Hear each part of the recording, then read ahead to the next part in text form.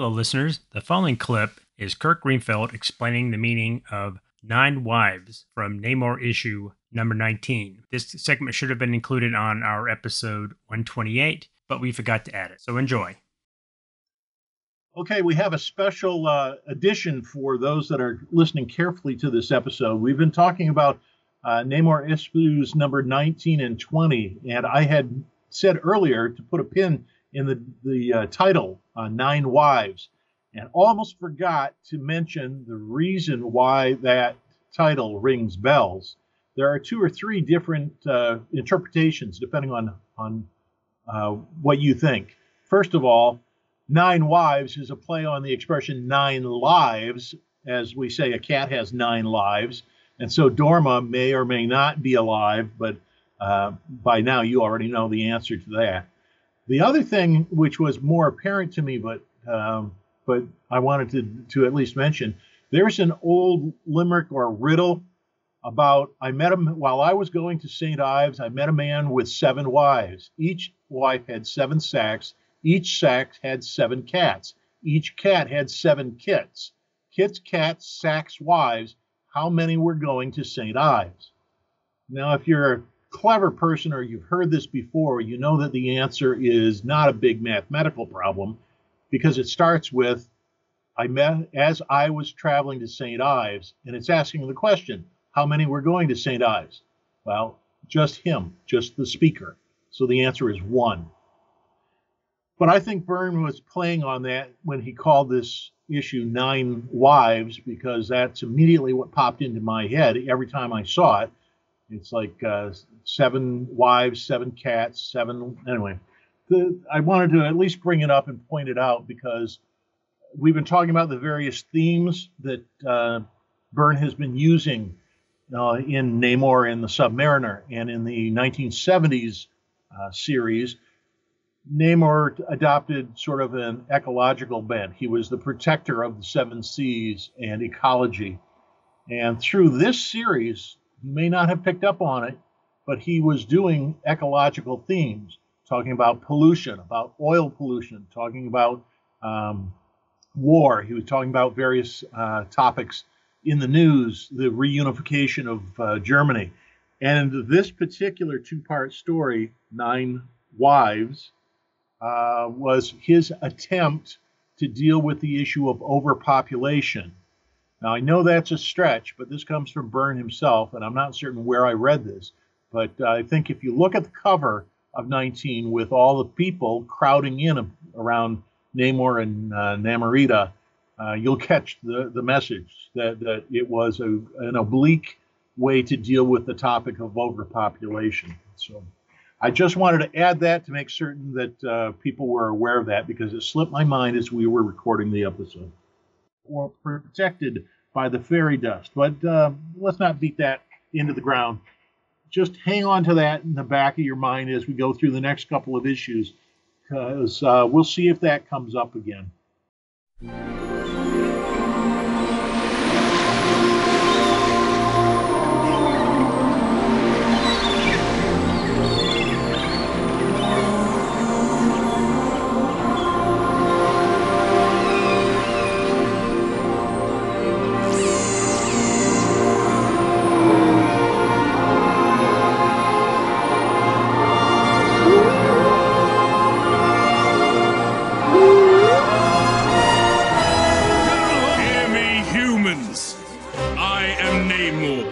Of Atlantis.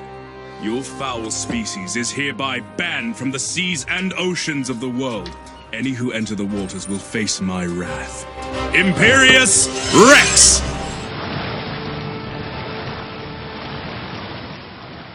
Hello, and welcome to a brand new episode of Third Degree Burn. I am Tim Elliott, and I am joined once again by Kirk Greenfield. Good morning. And we are continuing our coverage of Namor the Sub-Mariner. This episode we are covering issues 21 and 22. And I believe Kirk has the synopsis for the first issue. Yes, I do. And a footnote here, as this series has gone along, there were a couple of hikes in terms of price. But this particular issue has a $1 cover price. But very shortly here, it's going to jump and you want to be aware of it where that jumps, because I personally feel that had an impact on Byrne and his outlook and how easily these books sold, or whether that was a barrier to folks. Because I felt for some people, $1 was, well, a bit of a stretch, but when it started ratcheting up even more and more people were dropping out, dropping away. So I have a summary for Namor number 21. Call my land Kunlun. Is that how you say that? That is how I believe it is pronounced, Kunlun. Words and pictures by John Byrne, colors by Glynis Oliver, and that will change with an issue or two. Editing by Terry Cavanaugh, editor-in-chief Tom DeFalco, Submariner by Bill Everett. The cover sports a $1 cover price and a wide shot of a ruined city in the Himalayan mountains. Overlooking this vaguely circular city with some crumbling spires is Namor, Nita, Misty Knight, and Colleen Wing, all with their backs to us. Only Nina is hovering in flight. Namor still doesn't have the use of his ankle wings.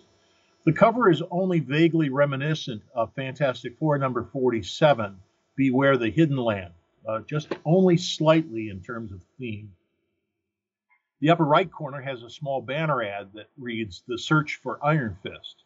So I thought this was going to be in a continuing arc, continuing storyline, but I'm not aware that this corner ad was ever used any other issue. I think it's on this issue only. Yeah. The first page finds Namor pausing in thought in Vira's cave and Nina asking if he's reconsidering the action. He snaps out of it and takes a last look around and at the inert, floating, silent clones of Dorma still in their gestation bubbles, with air bubbles blocking all the naughty bits, of course. He says no, let it be done, and done quickly. He and Nina swim out of the cave to the waiting guards. A second page is a full splash page explosion, destroying everything in the underwater cave and dropping boulders and rocks upon it. They swim back to colorful Atlantis, and Vashti reports that all the activated clones were put to a painless death. Namor is told Vira has died in his cell, his last wish to be buried within Atlantis. But Namor orders no, and orders the corpse to be thrown out to the boundary trench. Nina attempts to intervene, and Namor cuts her off, saying he'll brook no interference, even from his own blood. He swims off to attend to other matters, leaving Nina with Vashti to wonder at his apparent heartlessness.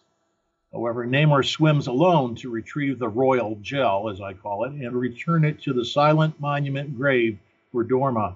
He leaves the 7 glass containers in the open grave and grieves silently for her. We cut to the mansion house in New York City, where a shadowy figure, but familiar short figure, scales the brick walls covered with vines. The figure wears a cowboy hat and approaches the manor and watches through the windows as Smithers assures the plant creature, Sugar Lips, or however you say it, that all is well. But the alien starts and reacts to being observed at the window. The short, spry figure makes a run for it, but his heeled cowboy boots are snagged by a live vine, and he's ensnared before he can leap off the top of the wall. Smithers approaches him and demands to know who he is and why he's there, but he gets nothing but sass back. He strikes Logan with his cane, and the caption box confirms this is Wolverine in civvies and that he may be outmatched. Cut back to New York City as Logan is tortured for days, and we find Lady Crichton denying Miss Joy Meacham her request for return of control of her company once again. Staring out of the full-length window, Kazar confesses he has no memory of the last several weeks, and he can't help. It's a done deal. Joy storms out, saying they can count on her to wrest control back again. Put a pin in that. We should talk about that later on. Shauna arrives and greets Kazar with a passionate embrace, to Jacqueline's embarrassment, and she confirms to Namor in a private video conference that work in the Savage Land has been halted. She asks how Nina is doing. Now, Nina has been assaulted off camera and beaten by an undersea diving suit in New Warriors number 14, and she is now recovering from her wounds. Namor states it will be long and hard, but she will make a full recovery, but that she's resting in bed, battered and bruised. He turns to go greet Phoebe Mars in the outer office. When alone, she says she's broke, since her brother leveraged their company. She kneels before Namor in supplication and begs for his help. He assures her his help as she rises. She smiles slyly as she is turned away from him and says, "Thank you, my prince." It's not clear if she's sincere or not. Cut to Misty and Colleen as they finish telling the tale of the Super Skrull impersonation of Danny Rand. Misty is convinced that the Super Skrull had access to Danny after his supposed death. Namor walks in from his conference with Phoebe to the outer office and compliments the detective women, and he agrees to help in the search for Iron Fist. He takes them to the sanctum of Doctor Strange, where it's quickly established that unless you have need of him, you'll never see the building on the street. The two women are shocked as they meet the magician, Doctor Strange, only a slight insult there, who examines the piece of vine that they brought and confirms it's from Kunlun. Namor asks if Strange can transport them there, and they're off. They're on their way. Note, Colleen has been distracted during the conversation by sprites, elves, and little figures scurrying in the shadows on bookcases along the floor, though no one else reacts to them. Finally, just before they transport, she is sprinkled by fairy dust. Nothing comes of this. So let's put a pin on that and talk about that later. The trio arrive in Kunlun to discover it in ruins. Doctor Strange nor Nina accompany them, despite what the cover shows. Colleen fills in some backstory on Iron Fist, the Dragon, and the Thunderer, as well as Misty's affair with Tyrone King, who has just recently re-entered their lives. The trio climb to a higher vantage point, and Namor is blindsided by a zombified Thunderer who is draped in vines. Next issue, more Wolverine, more of the dark secret of Kunlun, and we absolutely promise this time the true fate of Iron Fist, all in the tale we called Root of Evil in 30 days. And that's the summary. Yeah, a lot to unpack. A lot of tying up of loose ends and continuing stories.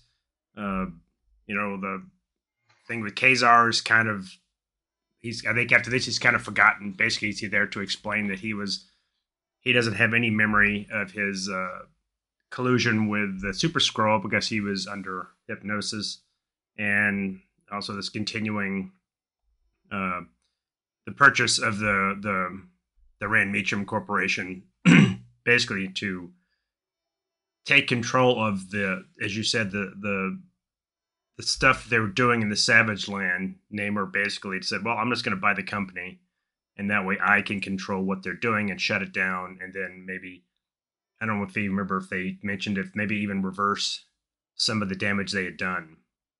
With again, a theme of ecology and protecting the environment.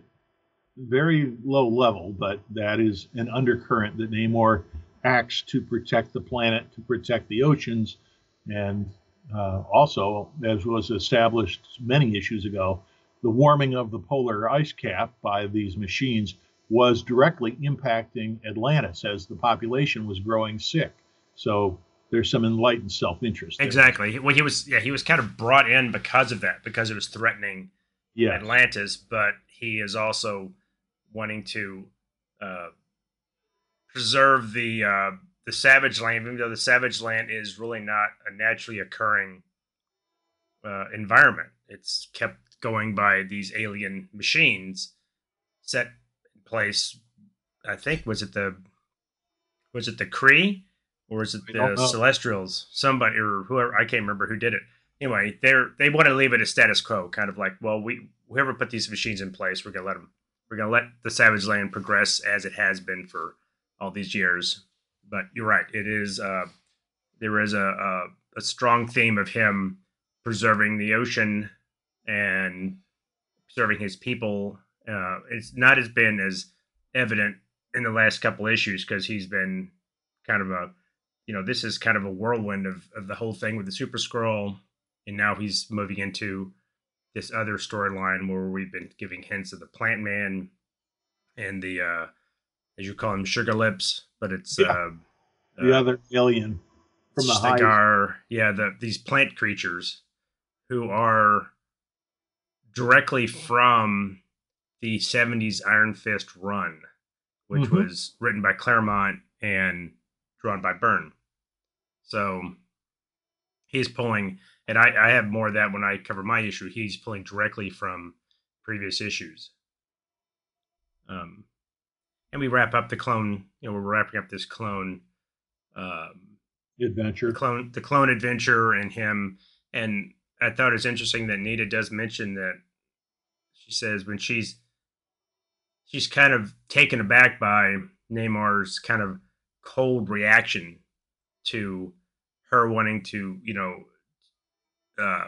grant this dead scientist. He just wanted to be buried in Atlantis because um, he'd been Ostracized. ostracized for I don't know how many years, Right. 60 years or something like that. And Namor says no. He needs to take him out to the trench and let him um, food for the blind bottom feeders. And Namorita is like, maybe you should reconsider. And he's like, no, and don't question me on this. I'm ruling here. You don't question me. And she says, maybe I've lived too long with the humans, but I forgot how hard can be the way of Atlantis, and how utterly heartless can be my royal cousin. So, and I I had the think impression that that particular twist or underscore that was positioned there intentionally to then show his private heartbreak, because the next page or two are silent as he swims to Namor or to Dorma's monument, to her what's the word, sepulchre. mausoleum or Yes, mausoleum, and privately grieves. So I felt that her statement that he's heartless was immediately then contradicted by what we see privately, that he's not. But and well, I the issue think before, he was just in support of Namorita, being very compassionate and supportive of her. So this reversal is like unexpected. well, I think part of his reaction is he is reacting to the scientist having basically decimated his wife's body Yes, in he order to try to decimated it. clone her. He's got very little of her left. As you said, it's these 6 containers of what you call rogue jelly. And that has to influence his reaction because I think he's being a little, I don't want to say vindictive, but he's being harsh because of what this scientist is he had Has all done the, without permission. He's right, he had all violated the her. good intentions of the world, but because he wanted to present Namor with his wife back. And I think Namor would, even if he had successfully cloned her, possibly with her memories intact, would Namor still want his wife back because that's not really his wife. So I think that's why and it's the king. The king can't seem weak in front of his people. He has to be strong, even though in private he can grieve and be softer and more vulnerable, but he can't show that in front of his people because he's their leader. Right. So I think that's also what he's doing. And I never thought of it, but it is a nice kind of a silent um, tribute to him because he puts her remains back in her mausoleum. That does show him kind of grieving at her coffin, and then we cut to. And I don't remember why he decided to put Wolverine in here. So we see him sneaking into the grounds, and they make a note to say that he knows he's not. No branch snaps as he's passing, no leaves. So he's being Wolverine. He's being very covert, except Super secretive. very, which is he is the best at what he does. But uh, the plant people are, I guess, they are in touch with all the plants on the Yeah. estate. So Yeah. they basically Okay. he's being watched the whole time. All the bushes, the trees, the grass, all that are watching him. Yep. And they grab him up, and it's kind of to um, bring in. I don't know if it's just Byrne wanted to bring in one of his favorite characters, but Well, it also doesn't hurt to boost sales, in not at terms all. of Not at Wolverine all. as a guest star.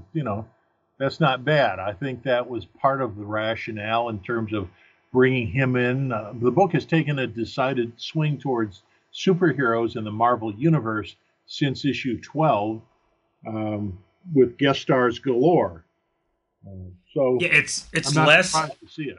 right. It's less dealing with Atlantis and Namor, but since he's come, since he's bought Oracle and he's doing more of his work above, in the open air, above the water, then we're dealing more with. Yeah, you're right. We have had a lot of guest stars. Lady Crichton has been a continuing.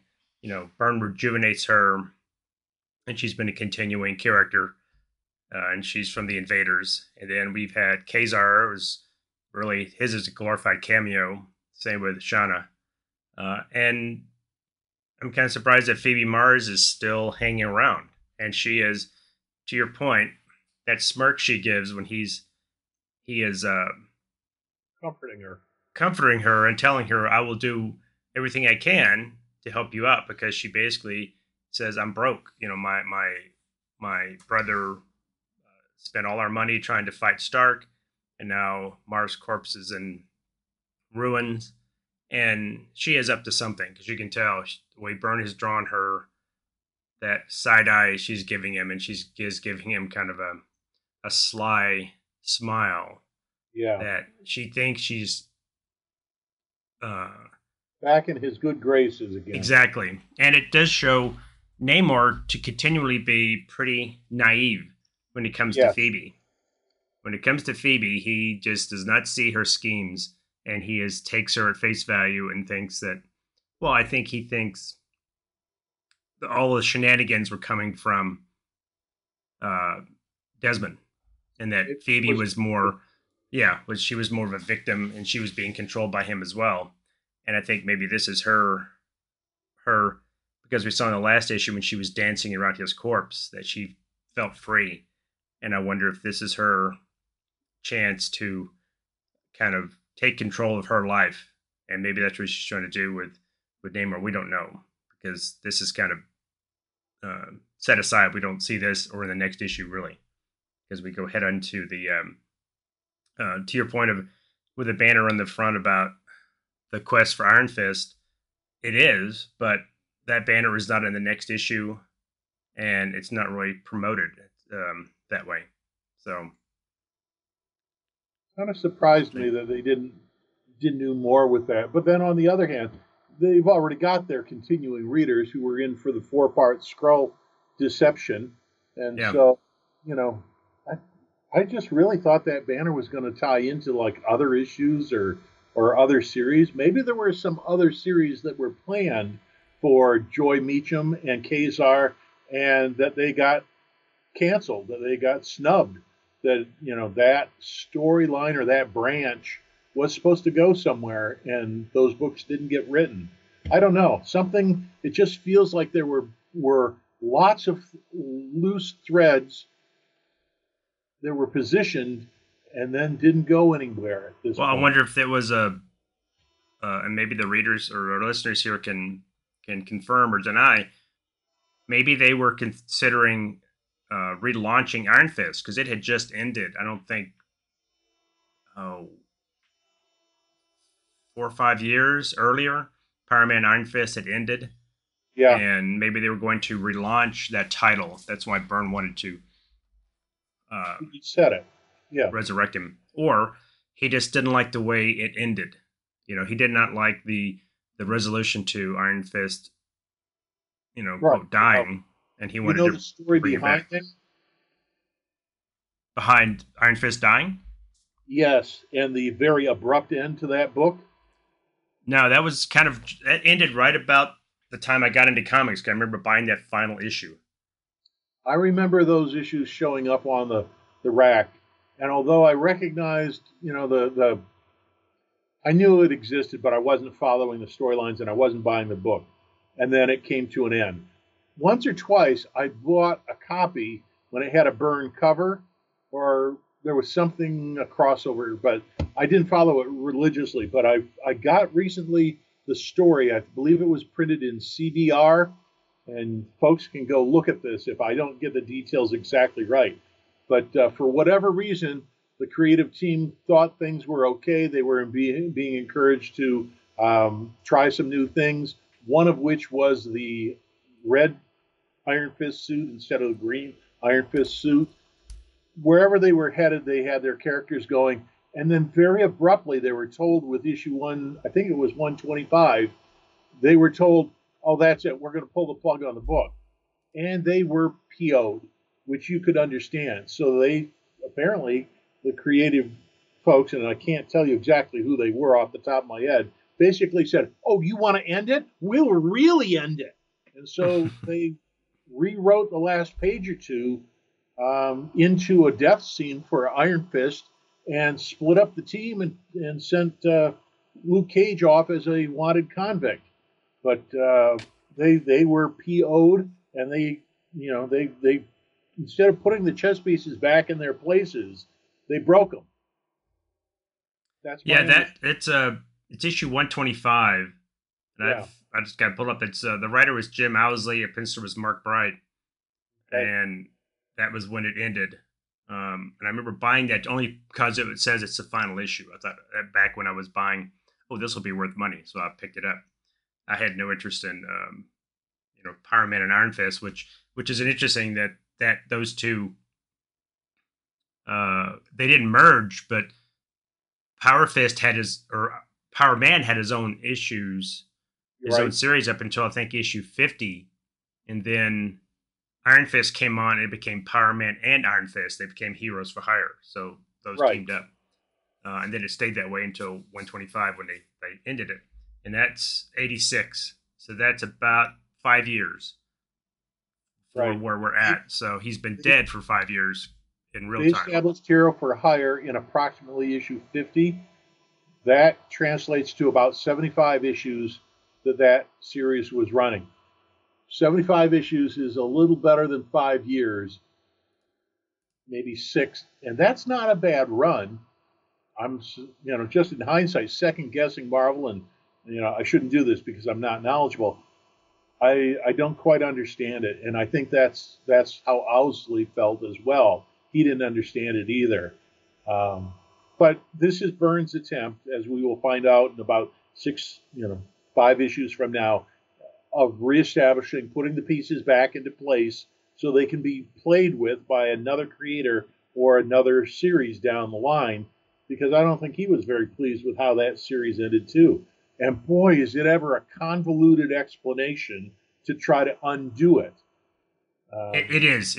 We're going to get into some very complex storytelling with it's a lot of retconning going on. Yep. To explain who is who is really who, and how Iron Fist comes back. Yes. Which in hindsight, I think the whole point is just to unravel what was done. We'll talk about this later on, but it's right. I mean, I think Byrne does the best he can with trying to piece all of the puzzle pieces together to make sense, but you have to think that what he retcons was that the other writer's intention, or and that's comic books. There are one writer is going to take what some other writer did and go, no, that's not really what he meant. This is it's like the whole it's like we talked about this many times, in FF when Johnny marries Alicia, and that's later retconned, like, no, we don't want him to marry Alicia. She's going to be a Skrull. Yeah, we're going to do that so that way we get Alicia back on the board and she can be with Ben instead of with Johnny. So that's the nature of retcons, and they can be very frustrating. Yeah. Any more comments about issue 21? No, well, I just want to bring up the one in which I thought was cute, and you kind of mentioned, and I think it's just Byrne being playful. When they are at the Sanctum Sanctorum, and Colleen keeps seeing these they're sprites or gremlins or fairies, whatever they are. They are just all over the in the and to your shadows. point, yeah, nobody's paying attention to them. They're just little magical things that Right. are around. Uh, I don't know if she's getting actually sprinkled with fairy dust or if it's just meant to be that fairy is kind of sparkly because it looks like she's trying to reach up and grab it. I don't know if that is her being sprinkled with something or if that's just the nature of the little fairy creature that Well, seems to be flying above her. at first, I was thinking the same way that you are. Oh, this is kind of cute. This is clever. But upon rereading it and looking at it very carefully, nobody else is seeing or reacting to these No, creatures at all. It's only her. And nobody turns and says, "What are you doing?" Or that, it is her and her alone that sees these things. That's number one. Number two, there's at least three panels that depict that she is seeing a fairy above her and that it's sprinkling something on her. And it's not just, oh, that's dust, because the third and final panel, when she's ignoring it, there are all these little sparklies around her head. yeah, I see that now. So I can. She's affected, and I'm convinced that this was a loose thread that Byrne was going to play off later down the road. That something was going to happen. I don't know what, Well, but I'm absolutely convinced that this was well, it could have the been plot thread. it could have been like a back door, so Yeah, that sometime in the yeah, future, if he wanted to say, "Oh, she survived this thing because she had fairy dust or whatever it exactly. was," That's what I think was going to yeah, happen down the road. yeah, Something was going to give her an additional ability or an additional sight or insight that she was going to be able to see something that other people weren't, or establish that she had background Irish heritage and that she could see the little people. I don't know. I could have mean, been that. What did Before we move on real quick, what do you think of the artwork on this issue? I liked it. I'm trying to think. I don't have it open in front of me. I can't recall anything wrong or bad about it. I like the depiction of Strange's building and the interiors. In fact, little side note, I saw John Byrne appear at the Mid Ohio Con in Mansfield, Ohio, approximately the time that this came out, and he was very effusive. He was talking about Doctor Strange and that you can't see his building unless you're in need of it, and the fairies. He was talking about all these things in front of the crowd. When he did his presentation there, and I don't think this book was actually on the stands yet, but it was at the time that this was being created. So when this came out, it's like, oh, that's what he was talking about. This was coming off the drawing board that he was dealing with this. So Hmm. Well, it's he, probably like Hogwarts in Harry Potter. There was some kind of enchantment that you just don't that the Muggles or the normals don't see it. They walk by and they see a building, but it's very nondescript, or it's something, or it's exactly. something that they don't. Because Misty Knight says, "Oh, I've walked by here 100 times and I've never noticed the house." That's Um, exactly what Byrne yeah, is saying. yeah, because Doctor Strange would have something like that in place that And keeps you this from. comes back in not Secret Wars, uh, Secret Invasion, when half the Avengers are on the run. Mhm. This exact point of not seeing the reality or seeing instead some sort of a cover story, this comes back and plays in that storyline critically. So Well, it's. Have you seen the film with it's not the Phantom. Um, it's Pulp. It's a God. I'm blanking. It's the Shadow, the film with Alec Baldwin, The Shadow from oh, the not '90s. seen that. There's a. It's pretty good. It's a period piece, so it's set in the '30s, and there is a scene where there is a secret hideout or something, and they have an illusion placed over it so it looks like a vacant lot.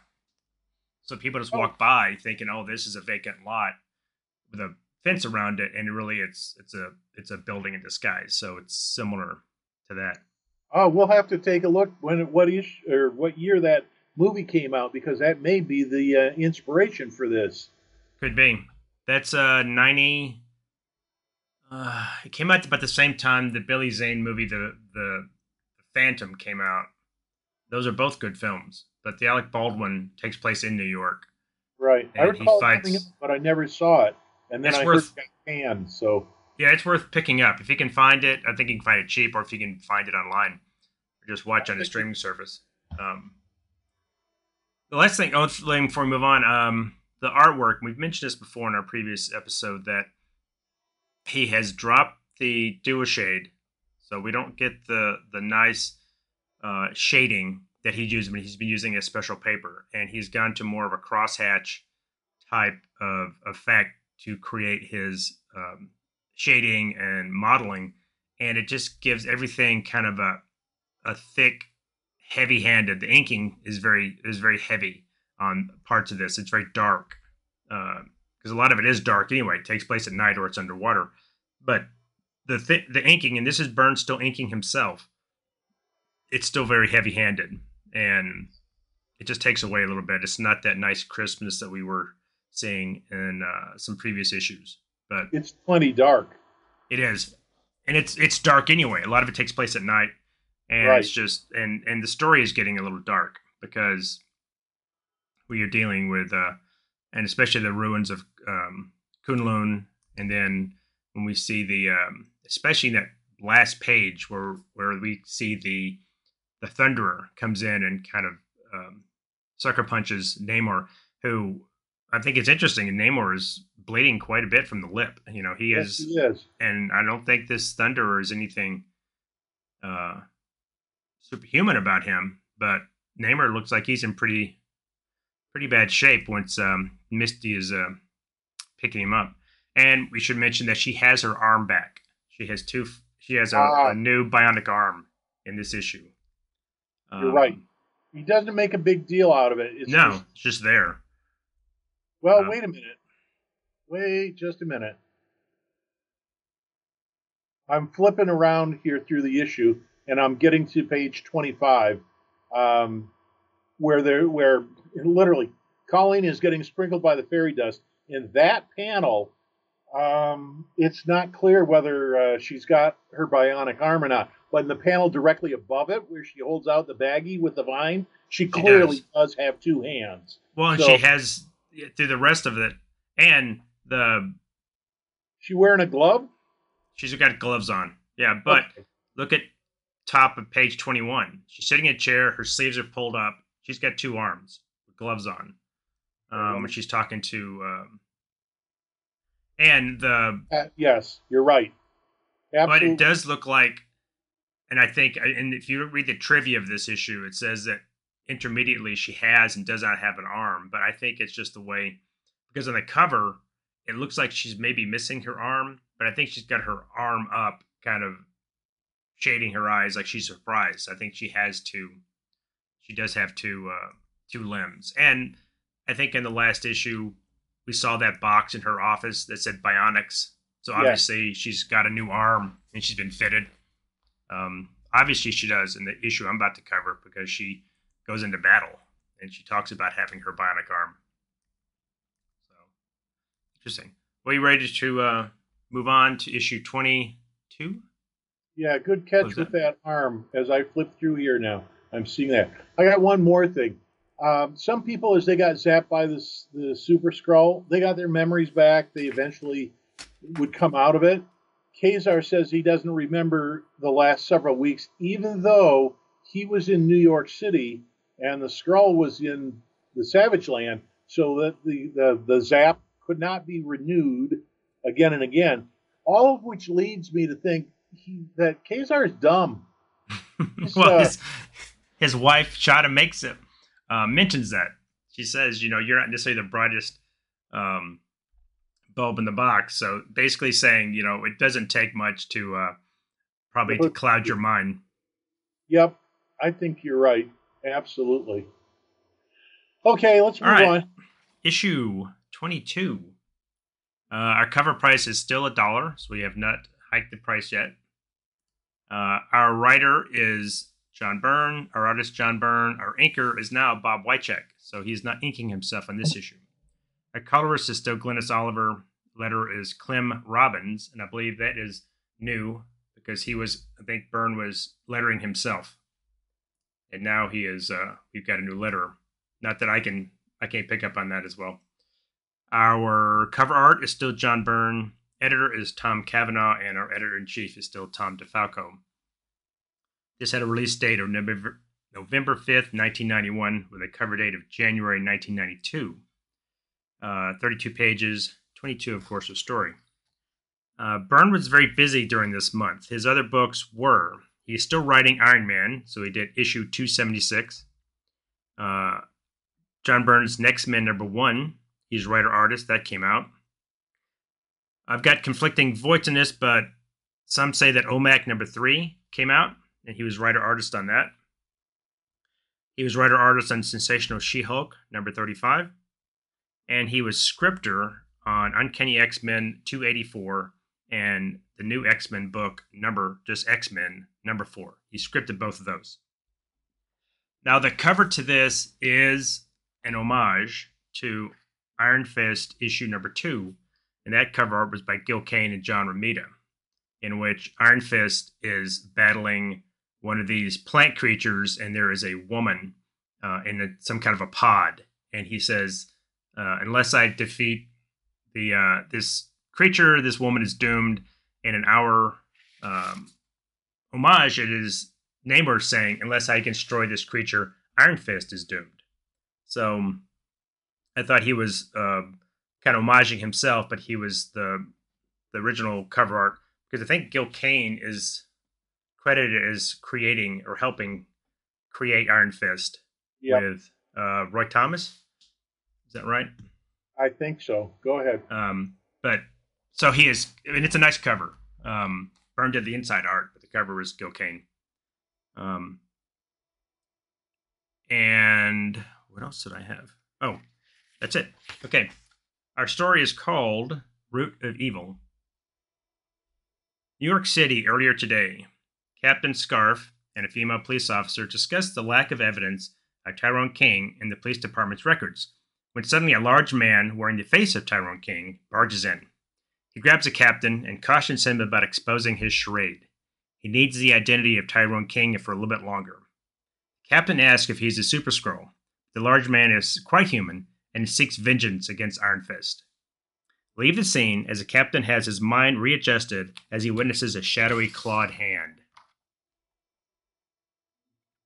Cut to Kunlun, a land separated from Earth by more than distance. Prince Namor faces a large costumed man called the Thunderer, the man who taught Danny Rand.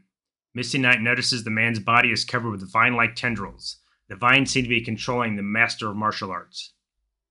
Namor rips the broken floor in an attempt to break the vine's connection with the Thunderer, but the large man is fast and agile. The Avenging Sun has trouble holding his own. Colleen Wing steps in to help. She draws her sword and assists the Atlantean. She leaps into the fight despite Namor's caution. She bristles against his chauvinistic remarks and continues to press her attack against the Thunderer. Two heroes manage to stagger the large man, and Colleen cuts the main vine controlling him. The Thunderer falls to the floor. The severed vine turns on Misty, Colleen, and Namor. The three heroes fight valiantly, but no avail until the Avenging Sun gets to the root of the problem. He rips the massive plant from the ground, and the vines fall dead. Misty's clothes were shredded in the fight, and she shivers from the cold. Colleen sees to the Thunderer as he awakens. She asks him if he can explain. The Thunderer, troubled with the change to Iron Fist, leaves the city and enters the valley of the Hythra. Hyacinth is what Hyacinth. We're going to call them the Hyacinth. Oh, that's not, yeah, but go ahead. Base species and the enemies of the city of Kunlun. His memories end where he entered the forest. Li Kun, the Thunderer, tells a group a fable from the early days of Kunlun when the city was no more than a small settlement. A stranger in town was detained and grew violent. The stranger was attacked and revealed to be a plant in disguise of a human. Colleen suggests the change in Danny Rand might be the result of his replacement with a plant being. The decayed vegetation is coughed and strengthens the Siri. things are finally starting to fall into place. Our heroes travel outside the city and trace the thunderous trek into the jungle. As he approaches a bed of flowers, Misty faints.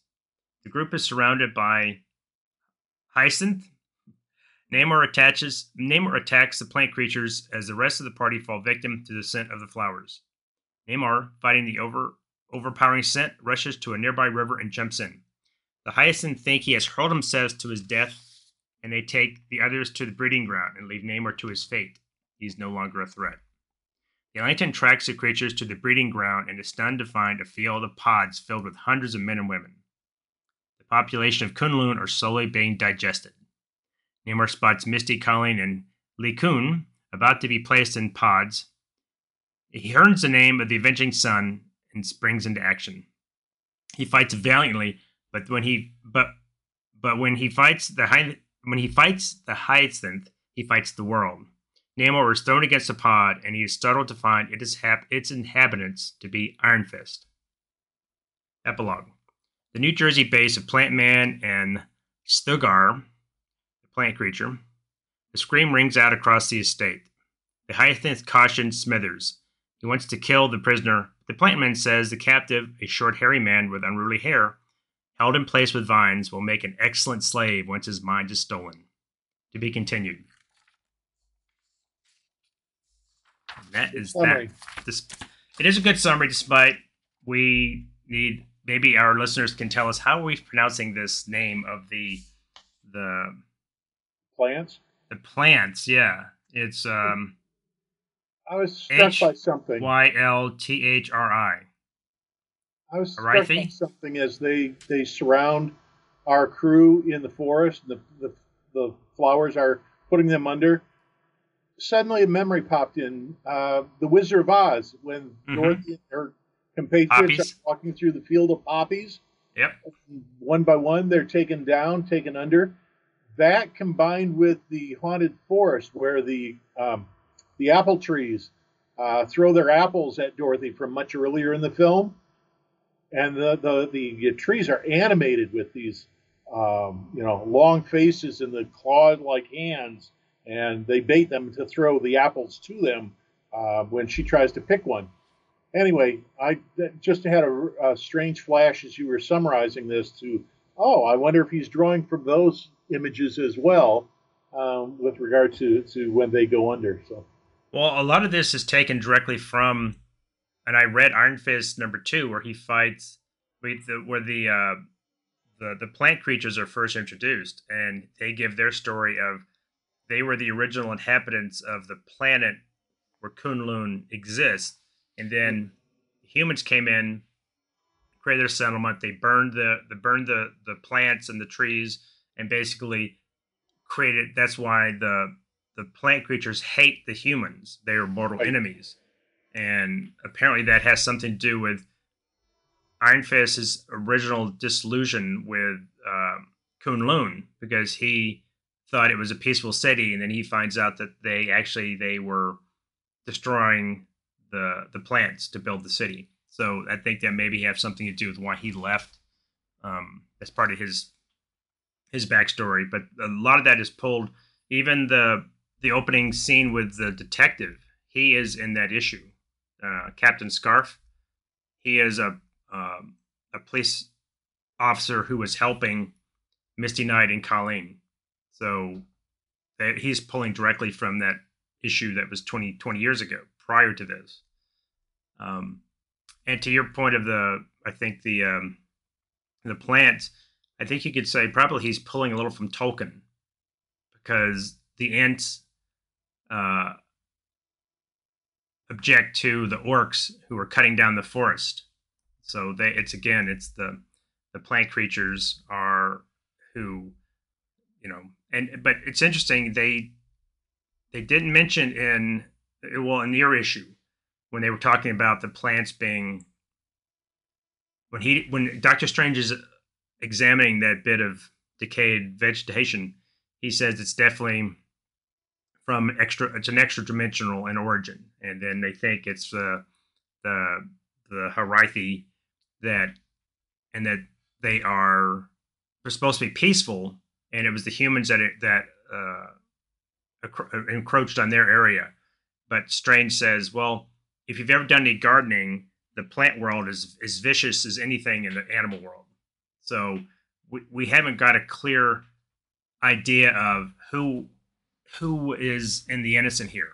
Were the plants aggressive, or were they only become aggressive after they were attacked by the humans who settled and built the city? Oh, interesting. Now, I have not read the original Iron Fist, although I've got them in an essential. I may crack that out this evening and take a look to read it to refresh my memory. I kind of skimmed it. I didn't, but it makes mention to. How did I put it in my notes? If I didn't read it, I didn't. The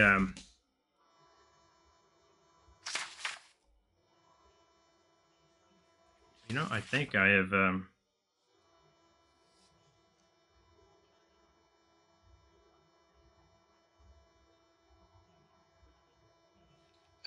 Yeah, I have somehow. I apologize, listeners. I have. I had part of my synopsis, and it has been Deleted? deleted. I guess when I printed it, I've got a gap in here. It's just more in the Thunderer when he's trying to remember what happened.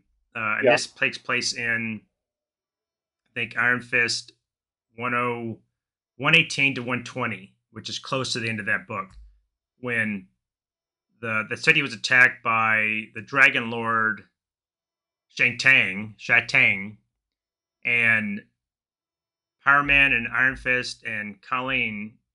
And at this point, Iron Fist was dying of radiation poisoning, and he came back to the city to fight the dragon. He somehow seemed to make a recovery, and that's when his uniform changed from green to red. They defeated the dragon, drove it back to Earth, and then they left to pursue it. And that's when the Thunderer wandered into the forest and encountered the field of poppies or the flowers, and he passed out, and that's where he was overtaken and controlled by the plants. So this kind of recaps the end, close to the end of the Power Man Iron Fist series, and it explains that the change when he seemed to recover from his illness, and then he's changed his costume. I think that's when they think that that's when he was possibly replaced by a plant being, and he tells the story of the earlier settlement that they encounter one of these, that these plant people can assume a human form. Yeah. Byrne has seeded that concept earlier. Somebody, I think it might have been Misty, had made a comment earlier saying, yeah, but Danny has changed even more than he changed when he came back dressed in the red outfit. So he's underscored there was a change in Danny a couple of times. He's been seeding this right along. So right, and we don't know what, because Byrne wasn't writing that issue. So whatever happened in the end of the Power Man Iron Fist book to explain that change, that writer, whatever his reasoning was, I don't think Byrne is just using this old issue of Iron Fist #2 to explain that he could have been replaced, and this is a way of bringing him back, and he's been in these pods all this time, and that's also were the inhabitants of the city. And you can see that in the pods, when there's a close-up, there are some in different states. Some people look like they're right, and some look more decimated, and some look like they're just skeletons. So, and he says in the Iron Fist issue from the 70s, the plant creature tells he's going to put Iron Fist into one of these pods and said, "You will become one with us. So we're gonna using you as feeding." And it's very Matrix-like, these little bubbles. Or remember the pods that the sludge creature put people in? Yes. Very similar to that. When did the Matrix movie come out? 99. So this predates that. They're like little gelatinous egg sacs. They're like like oval globules these people are in. Yeah, And in that early issue, he tells them when he's going to put Iron Fist in, he says, don't fear. It'll just feel like you were in a deep sleep. So in other words, it's basically trying to say it's going to be painless as you go into this pod. And Iron Fist does he looks a little emaciated when he's thrown against it, and he looks and he sees it. It's Iron Fist is in this pod, so that explains that maybe it's his training is keeping him from. Because I don't know, comic book timeline, how long he's been in here.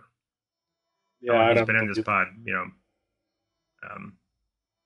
and then we kind of end with the Wolverine, who is lashed up, which I would think if anybody else is writing this, why is Wolverine not popping his claws? I think he could easily cut through those vines. Yeah, Unless he's slowly being controlled already. Maybe he's already. I don't know how these vines control you. That doesn't explain that. But well, he's fighting. He's resisting, but that's a good point. Yeah. Boy, are those credits on that last page, that last panel with naked Wolverine being hamstrung by these vines. Boy, is that carefully composed. Yeah, that is. Yeah, that is. That is. Well, yeah, he is. Yeah, he is his. And we mentioned that earlier in the book. Misty has all of her clothes are shredded. She's the only one for some reason, and she has to have something because they were kind of up in the mountains. So they give her an outfit to wear it, but it just seemed like it's much warmer. It's kind of a swashbuckler's outfit, kind of red and white. Yeah, I was puzzled over that. I wondered if that was going to be her new look. Certainly for this adventure, it is. It is, but yeah. It crossed my mind. I wondered where that was going because it's so form fitting. It looks so good. I don't think that was just a casual decision. I think Byrne was going somewhere with that. Again, if they had relaunched the Iron Fist and they are supporting characters, then would that be her new? Yes. But she's not a traditional superhero. She's a private investigator, so I think she'd be wearing street clothes. I don't know. Maybe it's just an excuse to put her in something a little more flashy. Well, I don't think Byrne. Let me rephrase that. Byrne's not stupid. He knows that sexy babes sell. Yeah, he knows his audience is young male, and so he's playing this game about having attractive women in skimpy outfits. That's been true throughout this series. I got something else I want to point out. I can't find the page number, so I'll describe it to you. When Namor jumps off the cliff to go into the water, I got a very strong vibe as they dismiss him. Oh, nobody could survive that fall. Well, that's a comic book trope. But last panel on that page where they need not be concerned about him. He's floating just barely, his eyes above water, the rest of his head underneath, looking up at them. He's kind of scowling. That is an incredibly moving portrait of Namor. Just before he swims way under the water and discovers the pod nesting place. I got a very distinct impression from that, a memory of Apocalypse Now, and the scene where I'm trying to think of the actor's name. Martin Sheen. Yes, thank you. Martin Sheen is in the water and is steeling himself for the act of assassinating the main character, achieving his objective.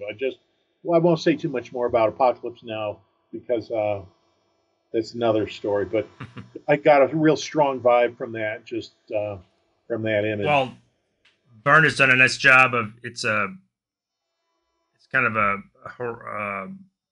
horizontal shot of Namor, and he is doing that water distortion where his head above water is offset from his head below water. How it is if you look through water like that. So he's doing it nice.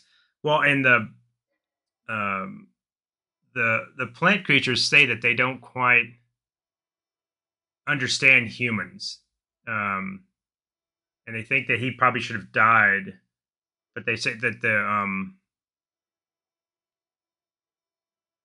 it's a comment somewhere. They say that they are puzzled. They are puzzled by um, humans. So of course they would naturally think that a human There it could is. breathe underwater.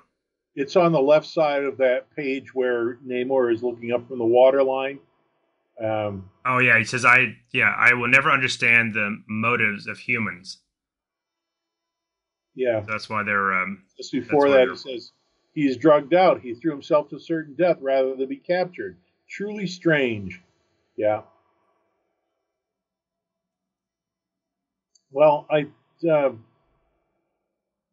artwork I think is a little different in this one, and I do think it's because of the change in the inker, anchors.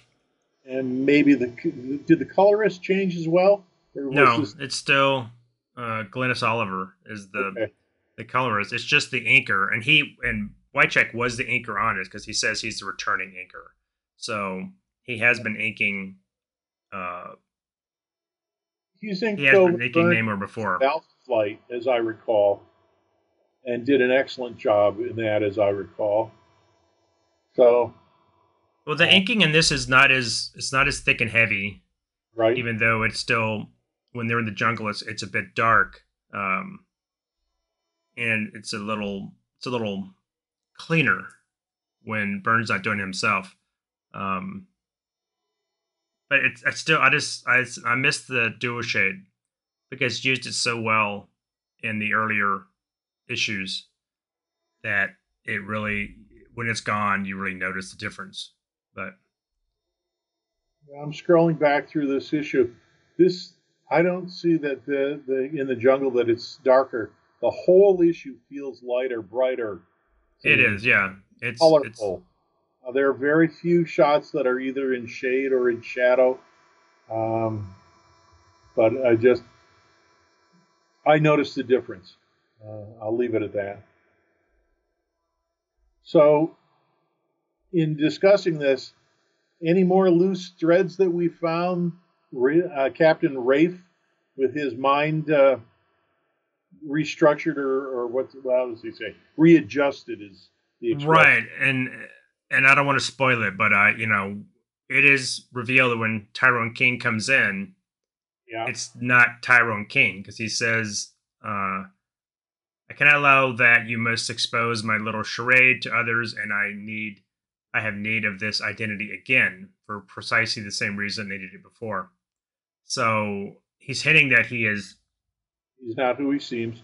he's not who he is, and he has Claude pretended to Hand. be him in the past. Um, we don't know what he's done to this Captain Ray. If we do, I mean, he I think the point is there. Oh, sorry. Go ahead. no, just say that there's just the captain. He's throttling Captain, and he's kind of looking at Horror, and then we see kind of a shadowy clawed hand Right. forming. So we don't know what is happening. If this Right. is he's gonna be dead or what's gonna happen to him. But this I know who Tyrone King is, or Yes. who's gonna be revealed to be. You do too, because you've read ahead. Yeah. And I think they're hinting at that they're retconning that this person is pretended to be Tyrone King Before. 4 in the past, and that has to deal with the end of the Power Man Iron Fist book. It was one like 5 years earlier in real time. So I think he is retconning events from that final issue and this issue, and then when this is finally revealed, you said it before, it's very very convoluted because Yeah. we kind of deal with the Super Scroll again. Some of that comes back, and it's very complicated. Well, when this came out, when you first read this issue, before you know what the reveal on Tyrone King is, who did you think this was? Did you have any idea I didn't have a clue because I was not I familiar with Iron Fist. I So at this point I read it and I thought it was the Super Scroll. despite the fact that in the script he says, who are you? Are you the Super Skrull again? Now, I don't know why the captain would even know about the Super Skrull Exactly. to begin with, unless Colleen or Misty or somebody had already told him, because apparently they're in pretty tight with him. They're friends. He's a supporting member of their cast. Okay, yeah. So Byrne clearly is writing that out, that's not a possibility. But that's where I was at this point. I was like, yeah, that is who it is. I don't care what he's saying. I was convinced that this was going to be the Skrull coming back again, because I really was not satisfied when he took off. How many issues ago? 2, 3 issues ago, and it just right out of the picture. When the Tyrant King imposter says, "No, he's asking me to Super Skrull. He goes, 'No, my dear Captain, though I am acquainted with him, but I am quite human.'" So remember that, listeners. Yeah, so that's going to be important. That's going to be an important part. Byrne has blocked off the possibility because he knew that the readers were going to immediately go there. So he's saying, no, this is not the case. I'm not. And we just had the Super Skrull, so matter you think. But the fact that this person knows the Super Skrull is going to be part of this convoluted plan that comes up later. It has to deal with a lot with the way the Super Skrull returned, and Byrne didn't like that, so he made some changes to things. That's why I think I posted an article in one of our other show notes that talks about the changes between how the Skrull came back and how it was changed later. But that's for future episodes. This last panel that you describe the shadow of the clawed hand. The more that I look at this and I look at the crosshatch shading on it and just the shadow figure of it, I'm reminded of how in the early 1960s, before Spider-Man was created, Steve Ditko did this sort of a silhouette with this crosshatch shading in many of his, what do we want to call them, monster tales, this amazing fantasy, little morality, 4-5 page morality tales. He used this sort of shading extensively for silhouettes and for reveals and for, if you took away all the Byrne's word balloons on this page and just looked at this as if it was a Steve Ditko little morality tale, boy, does it look similar in terms of layout. At least the last couple of pages, as somebody gets their comeuppance by something, it's really jumped out at me at this point. Not that the artwork is identical or intended to be that way, but I'm just saying, having reread some of those issues in the Amazing Adult Fantasy Omnibus not too long ago, I'm really struck by the comparison of the color and that shading. Well, that's also the way Ditko drew his webbing. He did that cross-hatching like that a lot of times, which artists would change it more when I think after McFarlane came in and he redefined the way Spider-Man's webbing was done. But I'll never forgive him for that. McFarlane, as far as I'm concerned, just very distinctive. I'll give him that. And everybody followed that after for years after that. That was kind of the preferred way to draw Spider-Man's webbing.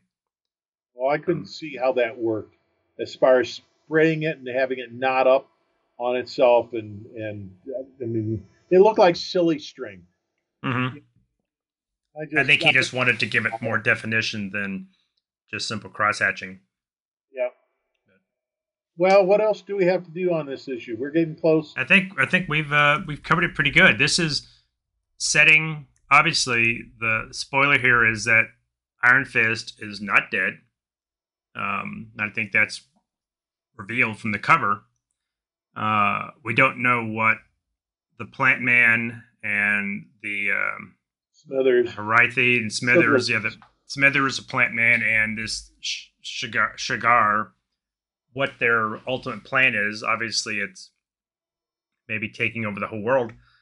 And we're obviously going to get Iron Fist back in their next issue. So we are closing up on Byrne's original run. I mean, we've got 3 more issues to 25 when he stops his artwork, and then I think is he just a writer after that? Script, I believe, is the scripting word that was used. Because the artwork really changes quite a bit after he leaves. It's Jim Lee or Jay Lee? Jay Lee, and he has a very different art style. Very, very, very different. And as far as I'm concerned, that abrupt change was intentional to show the extreme change in direction in the book, and also I think it affected sales considerably. It's one of the reasons why I dropped off. I stayed on for a little bit longer, but I dropped after that because it was just a dramatic. It was so. Yeah. He's up through 25. Then issue 26 is a very different cover and a very different. It's Jay Lee. Yeah, Wycheck is still doing the ink. Totally different feel. Yeah, totally different. Yeah. I've got 1 or 2 comments on this issue. We know how this resolves, so we know that Iron Fist is not dead. Looking at that last reveal where Namor bumps into his bubble or whatever it is there, I wasn't convinced that he wasn't dead. He's emaciated. I'm not convinced that he's not dead. He doesn't look alive to me, although the eyes are open. So at this point, when I originally read these, I was not convinced that this was. You think he was gonna stay dead? I didn't know if this was a clone. I don't know if this was somebody that was trying to impersonate him and it didn't work. I didn't know, but at this point, I was not convinced that this was Iron Fist in the bubble.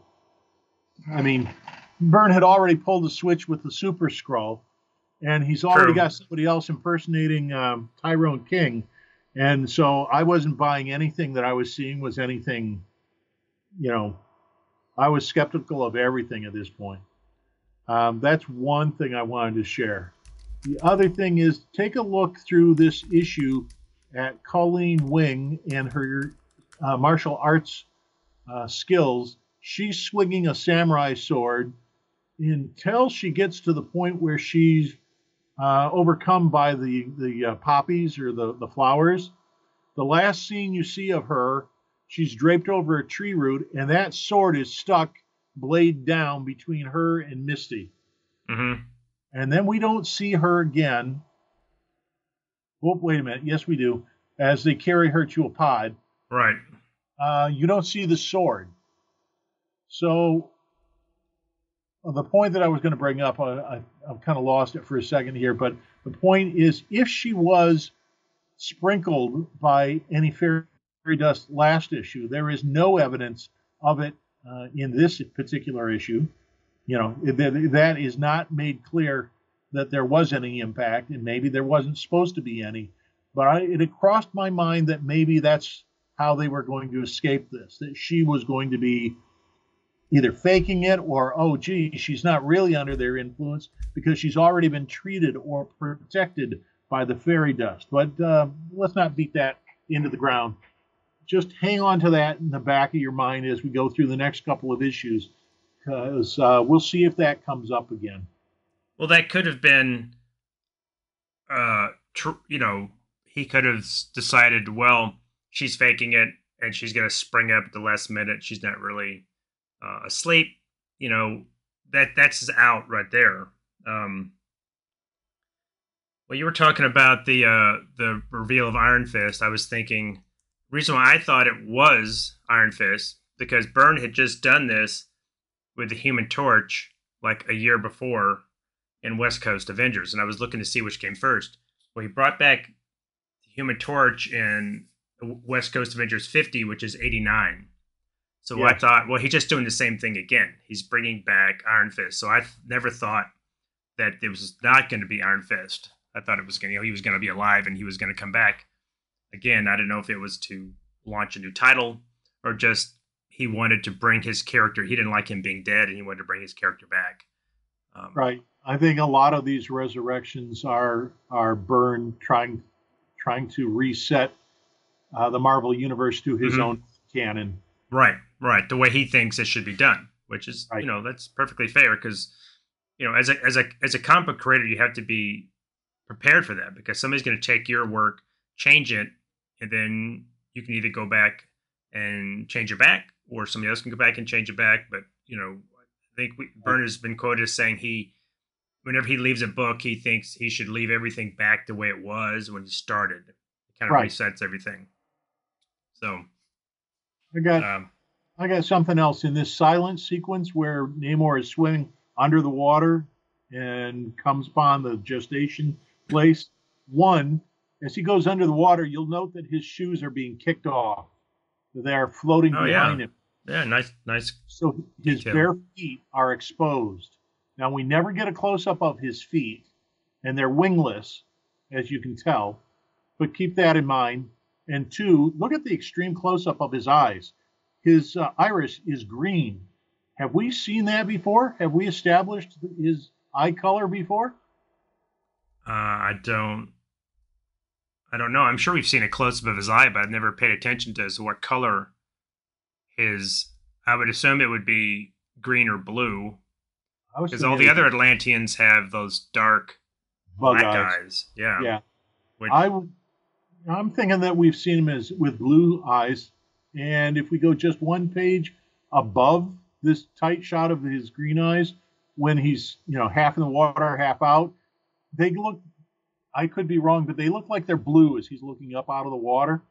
So I don't know if this green eye was supposed to mean something or if that's just shock of anger, but it could be maybe one of our mistake. Can do some research and see if it's ever been established what his eye color is. I'm just curious now. I'm really talking out of my hat here, out of my league. That's all I've got. No, that's all I've got. Do you want to tell people how they can get a hold of us, Kirk? Sure. You, of course, can find us the fastest, easiest way to get a hold of us is on the Facebook page. Look for Third Degree Burn. And we post a lot of stuff there. In fact, I'm going to be posting perhaps a couple of panels or a brief summary about Namorita getting beat under the ocean by the deep sea suit that happened in between panels. I think I'm going to add that just so that people who don't own that issue, they can see how that was handled. I'm not convinced that Byrne knew that was going to happen, but he certainly made room and accommodated it. The other way you can get a hold of us is, of course, write to us at gottagetburned@gmail.com. You can give us a 5-star rating, please, on the former iTunes or Apple Tunes or whatever they're calling it now. That always helps. I'm trying to think if there are any other ways. What have I forgotten? That's it. I mean, to your point, Facebook is the quickest way that's where we post the new shows and links to our website, True True Freaks. But that's the best way to, get in contact with us. You can write us. We are a little lax on answering emails on the shows. But if you have a question, that's probably the quickest way is to post it on Facebook or react to something we posted, or that's where we have the most. And to your point, Kirk has been great about posting little teasers and little tidbits of stuff about upcoming shows or questions to the readers about particular episodes or issues we're covering. And that's where I post teasers, and that's where, of course, I post the shows when I get edited and put out. So Facebook is the best way to get a hold of us. I think we have only about 2 more episodes now left in Byrne's run. So we'll have to see what we're going to do to wrap up our coverage and or what we do afterwards. So for Third Degree Burn, I am Tim Elliott. I'm Kirk Greenfield. Thanks for listening. Stronger than a whale, he can swim anywhere. He can breathe underwater and go flying through the air. The noble Sub-Mariner, Prince of the Deep, so beware ye deadly demons. Lord Namor of Atlantis is the Prince of the Deep.